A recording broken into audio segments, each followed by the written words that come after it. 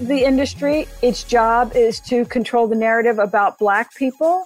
Yes, I'm saying that.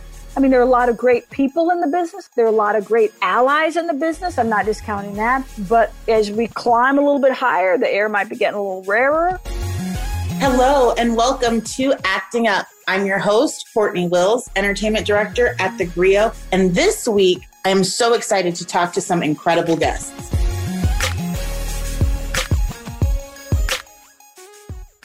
With the Grammys behind us and the Academy Awards just ahead of us, we've got music on the mind. And in particular, this feels like a year where music icons are really taking center stage, whether it's in film or on TV. And the Oscar nominations really reflected that. On Monday, the Academy unveiled their list of nominees for the 2021 Oscars. And I think there were some pretty big surprises, a few snubs. But all in all, I'm not really mad at the list. Chadwick Boseman became the first Black actor to receive a posthumous nod for his starring role in Ma Rainey's Black Bottom. And Viola Davis beat her own record, becoming the most nominated Black actress after securing a spot on the Best Actress nominees list for Ma Rainey's Black Bottom. A pleasant surprise was Andra Day in the same category for her portrayal of Billie Holiday in the United States versus Billie Holiday. And Judas and the Black Messiah showed up and showed out across the board. Daniel Kaluuya, who played Fred Hampton in the film, is nominated for Best Supporting Actor, alongside Lakeith Stanfield, who played the man who betrayed him, William O'Neill. The film also nabbed Best Original Screenplay and is up for Best Picture, marking the first time a Best Picture nomination was produced by an all-Black team. Leslie Odom Jr. got a nod for Best Supporting Actor for his turn as Sam Cooke in One Night in Miami, but Regina King failed to secure a nomination for Best Director for her directorial debut. We think Spike Lee got snubbed in a big way for The Five Bloods, which should have been nominated in several categories, but only managed to pick up one nomination. Delroy Lindo absolutely should have been on the list for Best Supporting Actor for his turn in that incredible Netflix film. And I also think that Shaka King deserved a nod for Best Director for Judas and the Black Messiah. We also have a lot to look forward to on the TV side of things, with HBO rolling out their Tina Turner-focused project, Tina, later this month, and Nat Geo serving up the third season of their anthology series, Genius, this time Genius Aretha, where we'll take a deep look into the life of the incredible Aretha Franklin. I get to sit down with Courtney B. Vance, who has been serving up excellence on screen for decades, and his latest role is that of Aretha Franklin's father, C.L. Franklin, who was a pretty controversial character. Genius Aretha is the third season of Nat Geo's anthology series. This one is helmed by Suzan-Lori Parks, and it is 8 episodes that kicks off on March 21st and wraps up on Aretha Franklin's actual birthday. They're going to unroll 2 episodes a night. And so by the end of the 4 days, you'll see the whole project, get the whole story, and hopefully learn a thing or two about the Queen of Soul that you didn't know before. Now, before we get into it, here's a little spoiler alert. It's kind of weird to say spoiler alert for a project based on someone's actual life, but just in case, we don't want to spoil anything for those of you who want to be fully surprised when this project kicks off on Nat Geo on March 21st.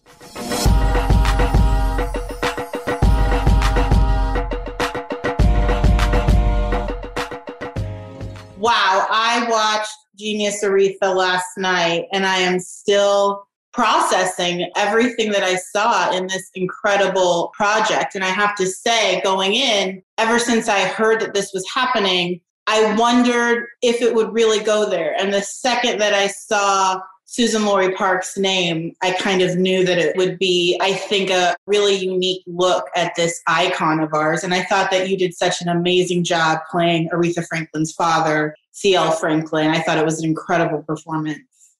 Thank you. I mean, Susan and I go back 30 years. The first theater piece she did was The Last Black Man in the Whole Entire World.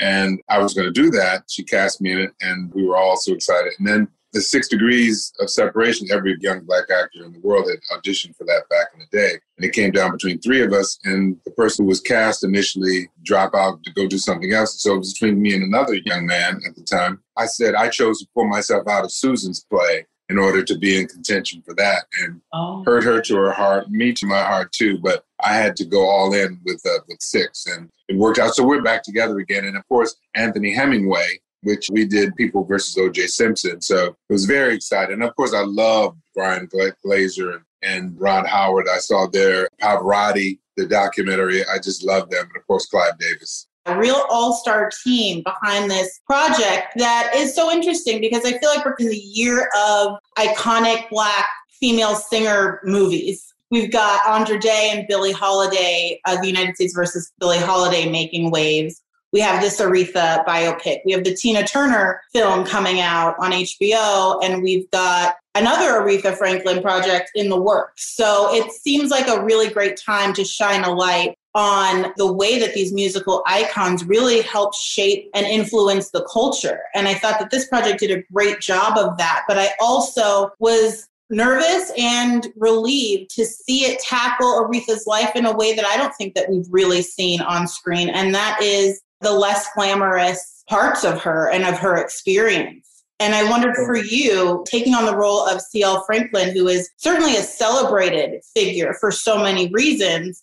and also one with a pretty dark underbelly. What were your first thoughts about tackling that aspect of his character? The first thing that I thought about, because I didn't know anything about CL. I was 7 or 8 back in the day when we lived on West Grand Boulevard, which is a mile and a half from the New Bethel Baptist Church there. I didn't know anything about him. So everything to me was upside. Everything to me was fun to let me explore this. All of those ladies that you mentioned, all of them, women, men, everybody had to deal with the world that wasn't about and for them at all. And still they rose. So for me, that's the main focus of these stories, the overcomingness of them all. And the question is whether or not the project will go into that, will delve into that. And so you actually get a sense of from which the characters came out of. Andra Day or Billie Holiday and Aretha Franklin and Tina Turner. They all had to overcome not only their men, but they had to overcome their Black men, the world and the white world as a whole. Yeah. So there are always stories of overcoming. And CL,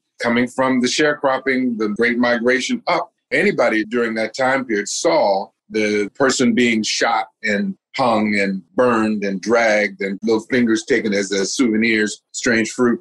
And so he came up out of that. And of course, there was no psychologist or psychiatrist there to help these people through and what do you feel? And that wasn't happening. So the people that had to deal with most of it, and of course, they're dealing with it today, were the children, the Black children, and the Black women. His daughter, being a child in the story, dealt with it, had a baby at 12, baby at 15. And still she overcame. And you would think she would come into town. She was so good, she could sing anything. She would pop and get her first hit like Nancy Wilson did a month or 2 or 60 days or so into her being in town.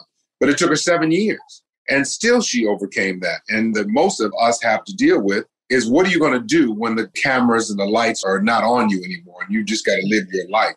And that's the thing that she had to deal with like everyone else has to deal with. What do you do when you're not on stage? I think that's why people will be enamored with this project because we deal with it. We don't just deal with the glamour of her and her wonderful life. And she didn't have a wonderful life. No. She had a life. And that's why we celebrate her. So many of your roles, I think, throughout your career have done a really great job of highlighting our history and portraying who we are as people and who we have been and where we have been in so many different ways, whether it was Johnny Cochran or your character in Lovecraft Country, which is just another incredible example of a show that took a unique approach to kind of showing and relating not only what happened, but how it felt, how it must have felt or would have felt for our people at the time. And giving the bad and the ugly and the parts that we don't want to discuss is just as important as showing those triumphs and showing those wins. Your character in Aretha doesn't necessarily portray some of our civil rights leaders the way that we're used to seeing them. I was surprised to see Martin Luther King at a Saturday night get down where unsavory things are happening and drinking and smoking, those things. At this time where there's a premium placed on authenticity, why is it important to convey the whole human when we're talking about these figures? We have Martin on a pedestal. We have Malcolm, Rosa, we've got Coretta. We know them on the pedestal. I think it's important eventually to talk about that they were human, that they had foibles, that they hurt, they had longings.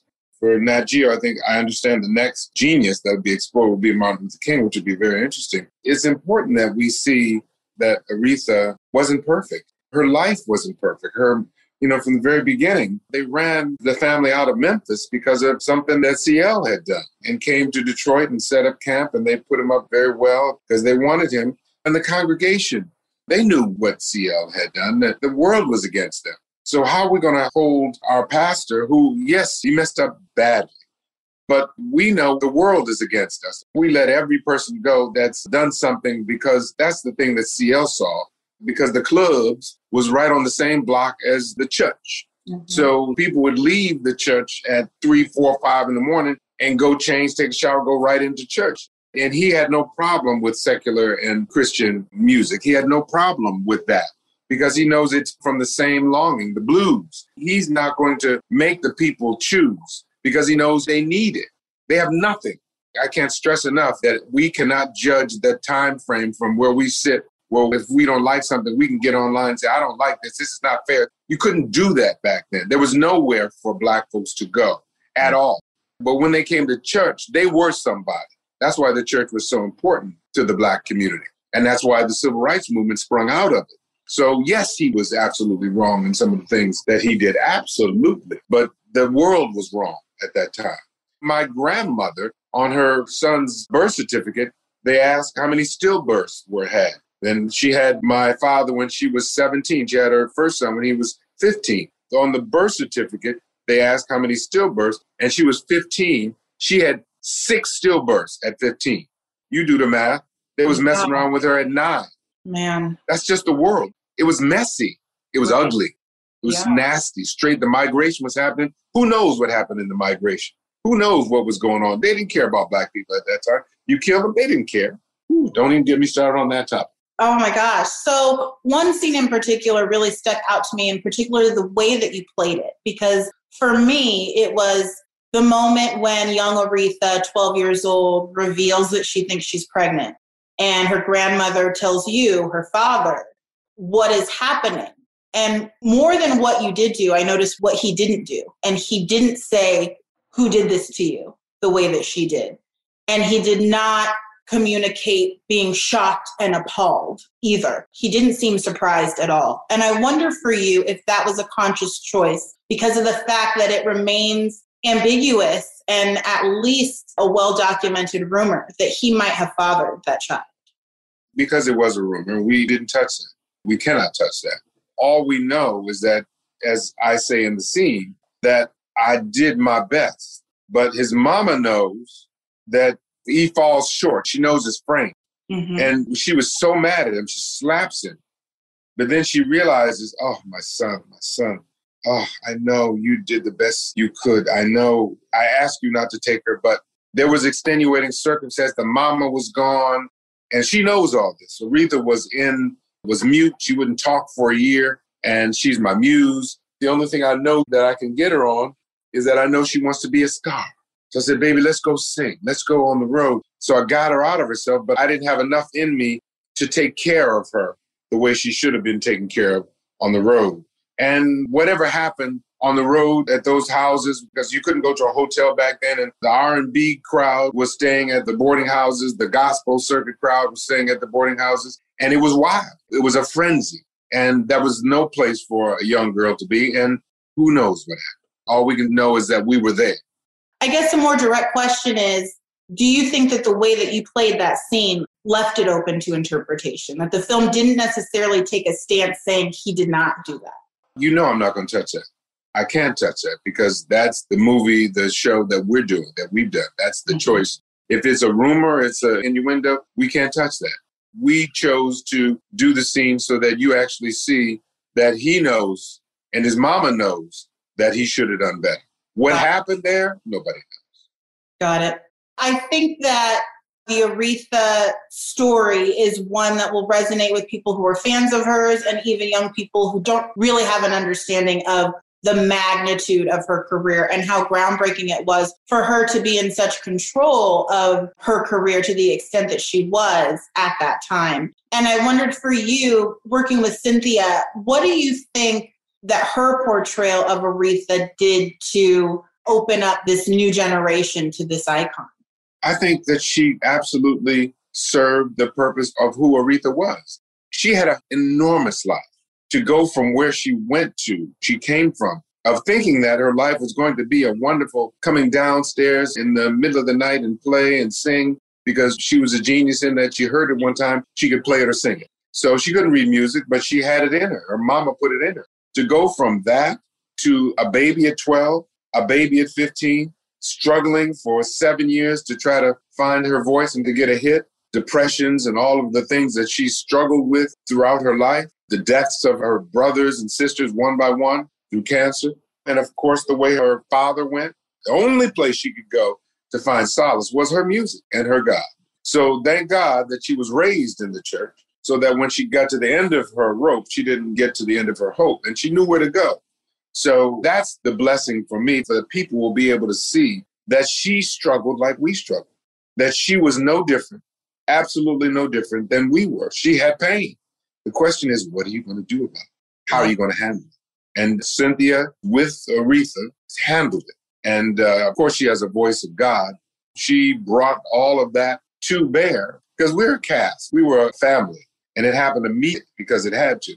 And it wasn't just Cynthia making that happen, making Cynthia look good. All of the team around her and the team around her and around all of us. And then we had to deal with the COVID situation and the stopping the shooting for 5 to 6 months and then picking it back up to do an episode and a half. So all of the challenges, we still rose. And I think that'll be evident when people see it on the screen. I think so too, absolutely. The other thing that I want to talk about are these numerous NAACP Image Awards nominations that you've racked up this year for a couple of different projects, but particularly Lovecraft Country, which again, I think was just one of the most impactful and innovative shows that I saw last year. Mm-hmm. I remember just hollering at the screen when your character went down, like, wait, what are you talking about? I was just thinking about how incredible this role is and this character is, and I can't wait to see what he does. And just like that, it took the main character out so much earlier than I anticipated. And yet the role still played a part in episodes following that. What was it like to sit back and watch the impact that Lovecraft Country was having on the viewers once your character was a little bit out of it so early in the game? We didn't get a chance to read the subsequent scripts because everything was close. So I didn't know where the piece ultimately went. And to try to describe what it was very hard to do anyway. Well, what is Lovecraft about? I knew that I was going to be leaving in the second episode and then come back in the 7th episode. But I got so caught up in the drama that Misha and team had put together. Every episode was tied in, but it was so different. The Korean episode, that 9th episode where Regina Taylor was burned up and my girl Journey was holding her hand. Yes. And the bombing, the planes, it was seminal television. It had taken television to a whole nother place. And my death was much like the HBO Game of Thrones introduced viewers to, where a main character was killed off and you go, yeah, takes your breath away. But their character goes out throughout the whole 8 seasons in terms of people talking about them. So was it hard to leave? Yes, it was hard to leave. But I felt that I laid the foundation for Journey and Jonathan, their characters, to launch out into the deep and deal with this world, which was just a world unlike any other. Hats off to Misha and HBO. So good. When you have a project like that, where I would imagine you have to feel like this is really good, and then you see when it comes out the way that it's being received by the public, what happens when award season rolls around? And we know this one is just getting started, but Lovecraft Country to me got snubbed for the Golden Globes. And I am just sitting here with white knuckles waiting to see what happens with Emmy noms. But as an actor of your caliber, who has won so many awards for incredible work and been a part of such incredible work, is there still an expectation or a hope that the work gets noticed in that way with award season, or does it matter less as you proceed in your career? It always has to be about the work. When they know that you want it, they got you. I don't do it for that. If we're doing it for that, we're in trouble because most of the times we're not going to get it. Mm-hmm. Most of the times people are not going to embrace it. And so the victory is that it was embraced. This show that was about so many things and dealt head on with so many issues did not blink or flinch and force you, the viewer, to actually deal with it. That's the celebration. And that it needs to be a second, third, fourth, fifth, sixth season, much like Game of Thrones it had. It needs to be that. We need to go on the journeys with the main character. We need to see people coming back because it is time traveling. So it was absolute seminal television, and we need to see it continue. We need to, like the air that we breathe, because it was like that. Courtney, thank you so much for your candor today. This was such a fantastic conversation. And thank you for consistently delivering performances that I think amplify the culture and really show what we're capable of representing and showing just true talent every single time. You're such a treasure, and we're such big fans of yours at the Griot. Well, thank you for doing what you do. The questions that you ask are not too typical. So tell me about this person. Tell me about that. They're probing. That's not easy to do, to come up with questions that actually, wow, got to think on this one. Well, thank you. We certainly try, and we appreciate you as always, and we'll certainly be rooting for you at the NAACP Image Awards.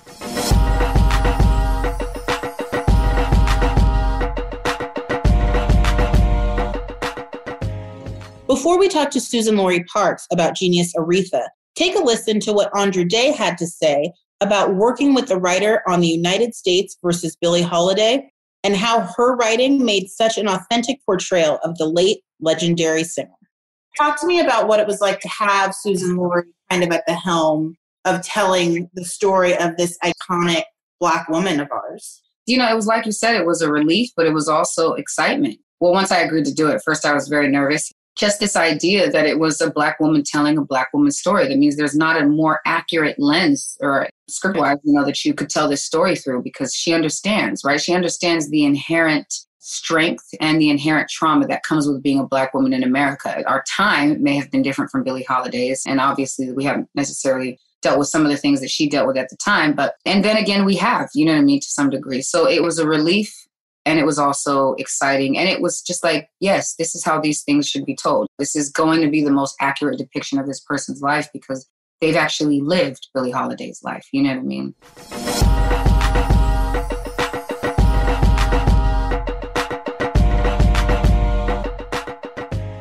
I'm also speaking to Suzan-Lori Parks, the incredible Pulitzer Prize winning writer, playwright, who not only helmed this Genius Aretha project for Nat Geo, but also wrote The United States versus Billie Holiday. So we're going to get into exactly what kind of stories she's trying to tell about these musical icons and why those stories are so important today.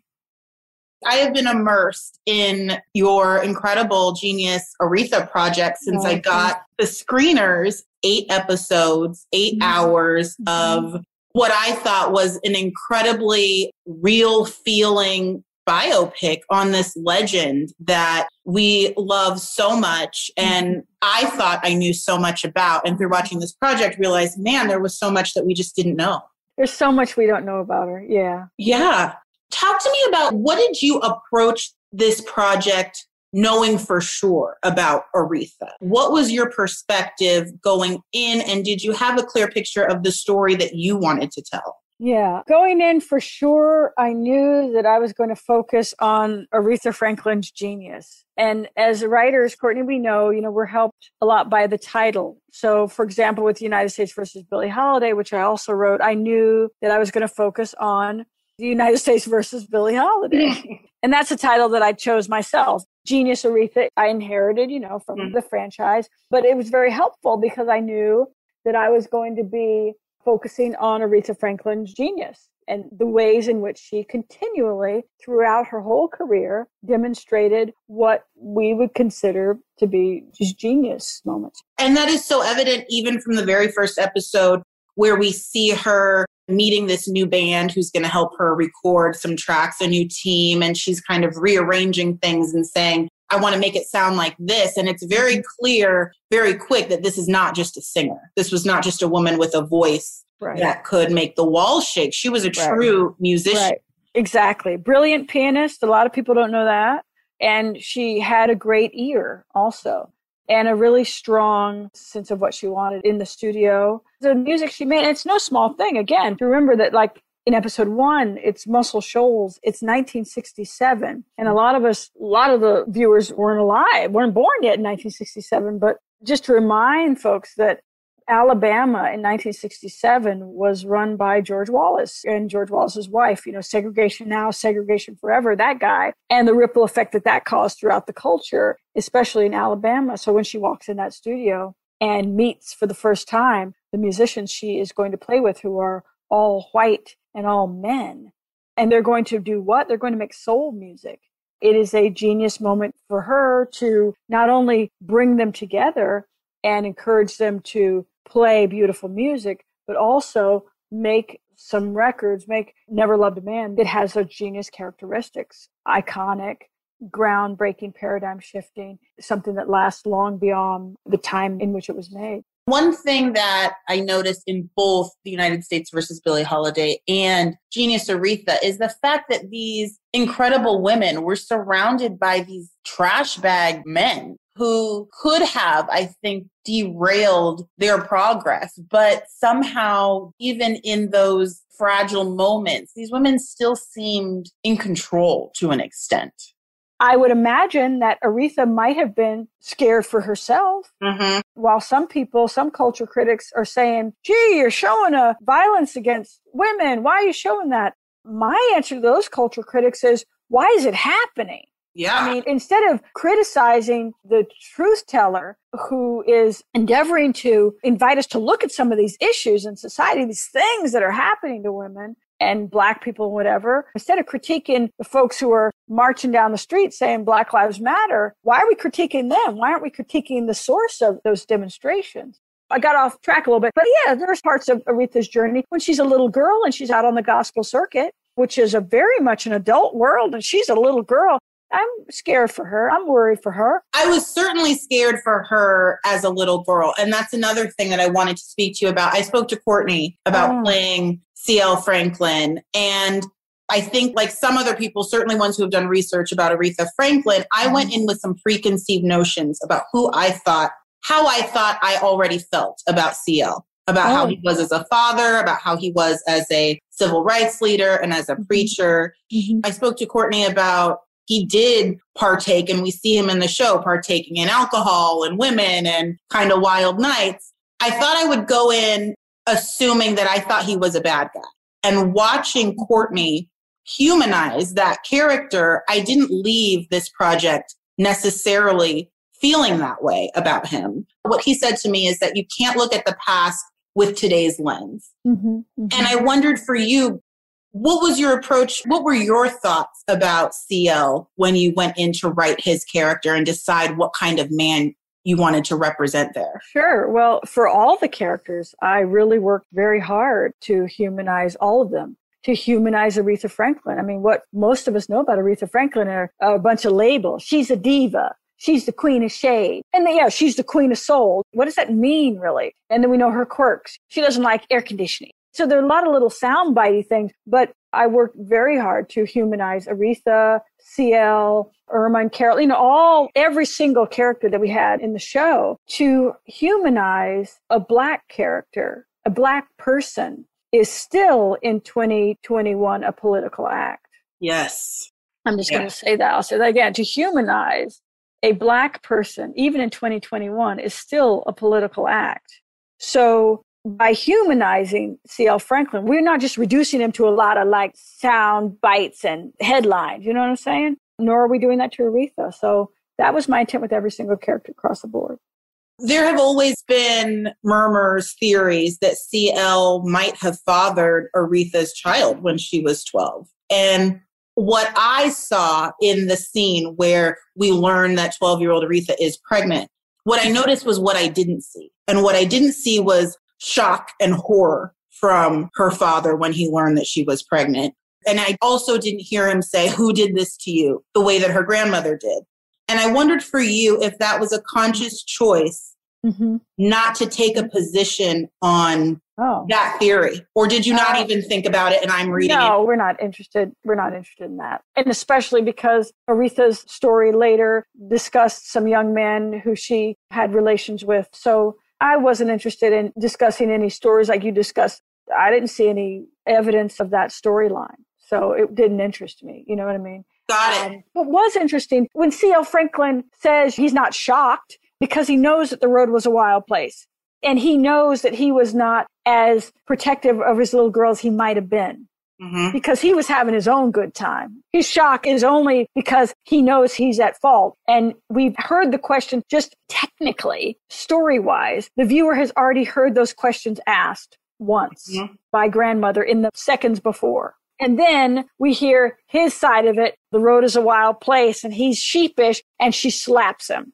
So we get the whole picture that way. Also, there's no shaming of the child. I mean, for me, in my experience in the Black family, there's more of an embracing of the situation than a blaming, shaming game going on. And that's how I experienced it. I know that her family, Aretha's family, was very supportive of her, partially, which is why her genius flowered as it did, because they really gathered around her and each other constantly to be as supportive as they could be. That's kind of where I was going with that. I didn't know. I didn't intend to.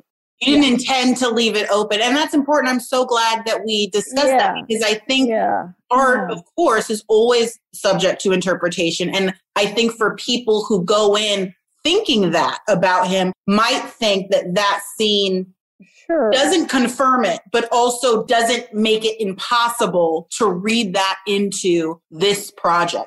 Even if, for example, our character had said, who did this to you? And da-da-da-da. People who want to believe what they want to believe are going to say, he's saying that because he doesn't want it. Da, da, da, da, da. I mean, if one comes in with their mind already made up, then how clearly are going to see what's before them? I came into the Aretha Franklin story with an open mind and an open heart and a desire to demonstrate her genius and serve the queen. And you did. You absolutely did. Why was Cynthia the right choice for your Aretha? What made her? Because she can sing so pretty.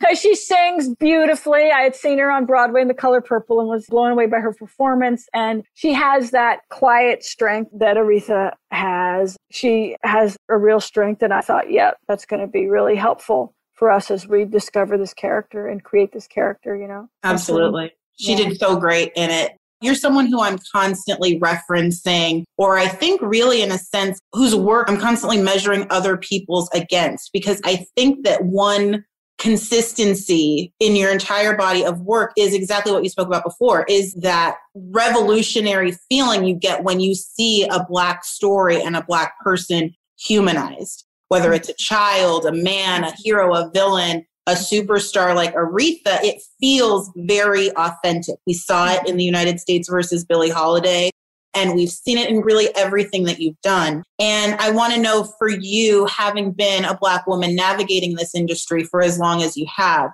does it now feel any easier? Does it feel like less of a battle in 2021 than maybe it did when you started out, to be able to tell those kinds of authentic stories and be allowed to be as real as you are?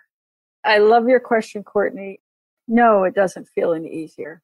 I mean, it does not. The problems might have become more advanced. I mean, for example, you were alive when Obama was president. And did your friends ask, what do you think, Courtney? Do we live in a post-racial society now?